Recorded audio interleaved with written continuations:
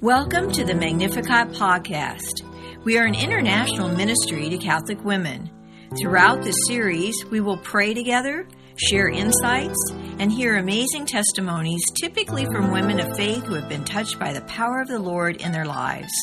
This is a decidedly Catholic podcast, and in this series you will hopefully learn more about the Catholic faith, God, the Blessed Mother, and much more.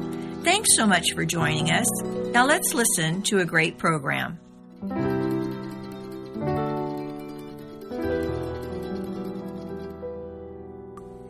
In the 1980s, Deacon Ken and Marie Finn felt led to write a Bible study. Along the way, they met and were encouraged by two saints, Pope John Paul II and Mother Teresa. Marie clearly remembers meeting Pope John Paul II. She said that he was so gracious with that beautiful smile he had, and she said he went on to greet Deacon Ken first, and she said, I don't remember what he said to him directly, but when he came to me, I remember him distinctly saying to us, do not get discouraged, finish your work. And then, she said, he took both of their hands and gave them a blessing. Well, if that were not enough, Mother Teresa goes on to tell them that it is a wonderful work of God, and I assure you of my prayers that you may continue to do this work which He has entrusted to you with great love. As it turns out, the Bible study, before it was even published, went all over the world through Mother Teresa's order, the Missionaries of Charity, and also the Legionnaires of Christ. This Bible study, The Bread of Life, is a Catholic Bible study. It has the Nihil Obstat and Imprimatur and focuses on the readings for the coming weekend. Let's listen now as Marie helps us to hear the Word, pray the Word, study the Word, proclaim the Word, and live the Word of the Lord Jesus Christ. Welcome to the Bread of Life Catholic Bible Study. The Paraclete, the Holy Spirit, whom the Father will send in my name, will instruct you in everything and remind you of all that I have told you. John 14:26. Let us begin with prayer. In the name of the Father, and of the Son, and of the Holy Spirit, amen. Father, I cannot understand your word without your grace. I acknowledge my weakness so your power can reach perfection in me. Send your Holy Spirit to remind, teach, and guide me to the truth. And may I share as soon as possible whatever you teach me. Come, Holy Spirit, fill the hearts of your faithful, and kindle in us the fire of your love. Amen. The application from last week was to choose someone in your family or someone you know and become their unknown special prayer partner. Be specific and obedient in your prayer time. Place this person in the throne of the Lord and watch the healing that will take place. Praise God before your request for healing and praise Him afterward. Then get ready to experience God's mighty power. I have been praying for the man that hit me in the automobile accident I was in. It seems to be what has been on my mind to continue to pray for him, although I don't know him or know what my prayers for him are doing. Sometimes I pray and wonder if the Lord is doing anything or hearing my prayer because I don't see any results. But I have come to believe that God always hears my prayer and is doing whatever needs to be done for that person by way of my prayers. It seems like praying for someone is not a matter of what I ask for being seen, but my belief in God answering my prayer. I love the scripture, ask and it will be given to you, seek and you will find, knock and the door will be open to you. For everyone who asks receives, and the one who seeks finds, and to the one who knocks the door will be opened. Matthew 7:7-8. This is the sixth Sunday in ordinary time. The gospel reading is Mark 1:40 to 45, and it happens to be on this Valentine's Day, the day we are healed of our leprosy. A reading from the Gospel of St. Mark. A leper came to him and, kneeling down, begged him and said, "If you wish, you can make me clean." Moved with pity, he stretched out his hand, touched him, and said to him, "I do will it. Be made clean." The leprosy left him immediately, and he was made clean. Then, warning him sternly, he dismissed him at once. Then he said to him, "See that you tell no one anything, but go, show yourself to the priest, and offer for your cleansing what Moses prescribed. That will be proof for them." The man went away and began to publicize the whole matter. He spread the report abroad so that it was impossible for Jesus to enter a town openly. He remained outside in deserted places, and people kept coming to him from everywhere. The Gospel of the Lord. Let's go into the questions. How did the leper come to Jesus, and what did he say? Mark 1:40. He came kneeling. He said, "If you wish, you can make me clean." How did the rich man come to Jesus? Mark 10:17 says, as he was setting out on a journey, a rich man ran up, knelt down before him, and asked him, "Good teacher, what must I do to inherit eternal life?" He knelt before the Lord. 3, what has God bestowed on Jesus? And at the name of Jesus, what should be done? Philippians 2:9 and 10 says, because of this, God greatly exalted him and bestowed on him the name that is above every name, that at the name of Jesus, every knee should bend, of those in heaven and on earth and under the earth. We must always be in submission to Jesus. His name is above all names. He is the second person of the Trinity. He is God. 4, whose will do we pray to be done on earth as it is in heaven? It's God's will.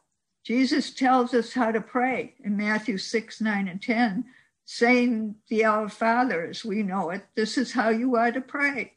Our Father in heaven, hallowed be your name. Your kingdom come. Your will be done on earth as in heaven. With what was Jesus moved, and what did he do and say? Mark 1:41. He was moved with pity, and he stretched out his hand, touched him, and said to him, "I do will it. Be made clean." Jesus is so caring of us. 6, what happened immediately to the man with leprosy? Mark 1:42, it left him and he was made clean. Question 7, of what was Jesus aware that went out of him when he healed the woman? And who touched whom? Mark 5:29-30 says, immediately her flow of blood dried up. She felt in her body that she was healed of her affliction. Jesus, aware at once that power had gone out from him, turned around in the crowd and asked, "Who has touched my clothes?" I say this when I take communion in the hand. I can now touch Jesus in the holy sacrament of the Eucharist, and as I consume him, I am healed. Just as I believe in the healing power of God's word, I also believe in the healing power of the Eucharist. It is all Jesus, our Lord and Savior. After Jesus healed the leper, how did he warn him, and what did he do at once? Mark 1:43, he warned him sternly and he dismissed him. What did Jesus tell the man not to do, and what did he tell him to do? Mark 1:44 says, then Jesus said to him, See that you tell no one anything, but go, show yourself to the priest, and offer for your cleansing what Moses prescribed. That will be proof for them. Read Leviticus 14, 1-32, to see what the law prescribed for one afflicted with leprosy. I would suggest you do the first reading in this lesson. It is from Leviticus 13, and then read Leviticus 14, 1-32. The word explains exactly how we are to act, especially in praying for healing, and how we keep from defiling ourselves. It seems like it all comes down to obedience to the word of God and to the church. It is the Holy Spirit working through the church in the sacrament of reconciliation that we find much healing. What did the man do when he went away that made it impossible for Jesus to enter a town openly? Mark 1:45. He publicized the whole matter. It doesn't say he ever did go and get cleansed by the priest. 11. Where did Jesus remain? And from where did the people come? Mark 1:45. Outside in deserted places, and from everywhere they came. For what reason did Jesus withdraw to deserted places? Luke 5:15-16 says, the report about him spread all the more, and great crowds assembled to listen to him and to be cured of their ailments. But he would withdraw to deserted places to pray and talk to his Father, our Father. He always did what our Father told him to do, even to going to the cross. Not easy, but he did and obeyed his Father. Why did the large crowds follow Jesus? John 6:2 says, a large crowd followed him because they saw the signs he was performing on the sick. They saw people being healed, and they wanted to be healed too, just like we do today. The personal question, in what way do you go to Jesus, and how do you request healing? I go to him now in total submission by saying, not my will, but your will be done. He always answers my prayers, maybe not the way I would like them answered, but I believe with all my heart what Romans 8:28 says, one of my favorite scriptures. We know that all things work for good for those who love God, who are called according to his purpose. I love God with all my heart, and I have come to know God's great love for me from reading his word and applying it to my life. I'll go into the application. No, the commentary, sorry. Today's gospel shows us the healing power of Jesus Christ. When Jewish leaders declared a leper unclean, it meant they were unfit to participate in any kind of religious or social events. The Mosaic law stated that any contact with unclean persons made the leaders unclean also. Some people were so terrified of the lepers that they would throw rocks at them if they came anywhere near them. Jesus not only heals the leper, but also touches him in the process. Jesus knew that the real value of a person is on the inside, not on the outside. A person may be horribly deformed by an accident or a disease, but he or she is no less valuable to God. No person is too disgusting physically, emotionally, or spiritually for Jesus to touch. In reality, we are all lepers because we all have been deformed by the ugliness of sin. But the Lord Jesus Christ has touched us and invited us to be healed forever by accepting him as our Lord and Savior. When you feel repulsed by someone, stop and remember how God feels about that person and about you. Jesus heals today as he did in the gospel, and he heals in union with the church. In today's reading, when a leper was cured, he had to go to the priest to be examined. The healed leper would leave an offering of thanks at the temple. Jesus adhered to these laws by sending the man to the priest. Jesus wants to send us into his community of believers too. He will heal us and then offer us a community in which to grow in faith. We have the church, the sacraments, and the scripture to help us grow in the image of God and become imitators of Christ. We are called to give sight to the blind, heal the sick, and free the captives. Luke 4:18. There are many people who suffer from leprosy of the skin and of the spirit. We are called through Christ to go forth and make disciples of them. Matthew 28:19. The application for this week. This week's first reading shows that sin is contagious and deadly. The second reading reveals that good example is the best way to glorify God. The gospel tells us that no one is disgusting to touch and heal. This week, let your example show others how to glorify God and how to heal in Jesus' name. Visit someone in a rest home, hospital, or jail, and let them know that they are of value and that they are loved by God. Maybe you can bring a family member or friend with you when you go.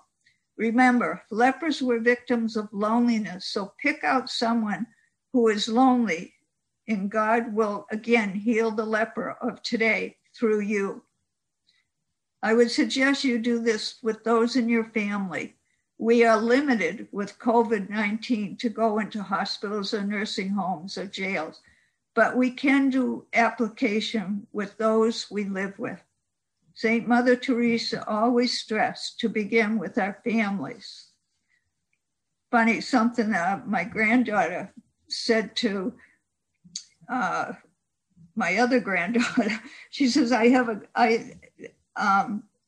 she came down with COVID-19, and her sister jokingly said to her, unclean, unclean, kind of fits with this gospel this week. In a small way, we can compare this disease by the isolation that many are feeling, with many that did feel with the leprosy. Let us close this sixth Sunday in Ordinary Time as we go into Lent next week with prayer. Before I start the prayer, I just want to say that next week is not the seventh Sunday of Ordinary Time. It's the first Sunday of Lent. So let's pray. Thank you, Lord God Almighty, for your healing touch on my life.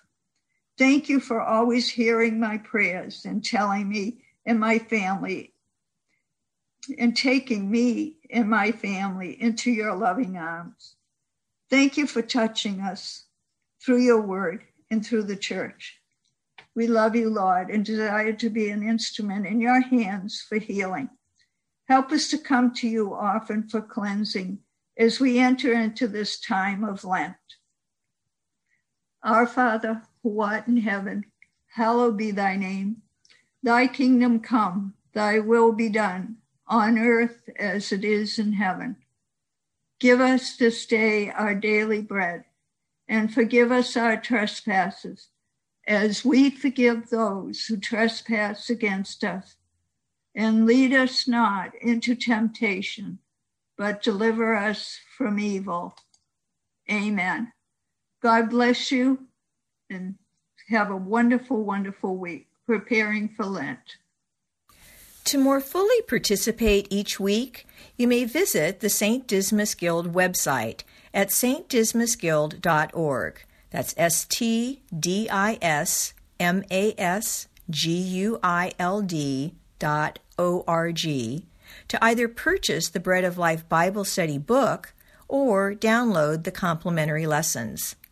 In 1989, Deacon Ken and Marie Finn began this prison, pro-life, and pro-family ministry to remind us that the Paraclete, the Holy Spirit, whom the Father will send in my name, will instruct you in everything and remind you of all that I have told you.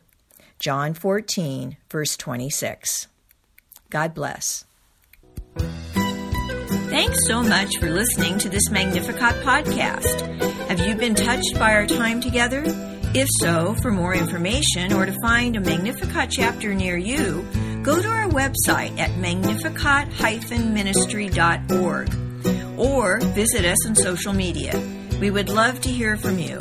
You can also email us at magnificatcst@aol.com or call 504-828-MARY, M-A-R-Y. Until the next time, may God bless you.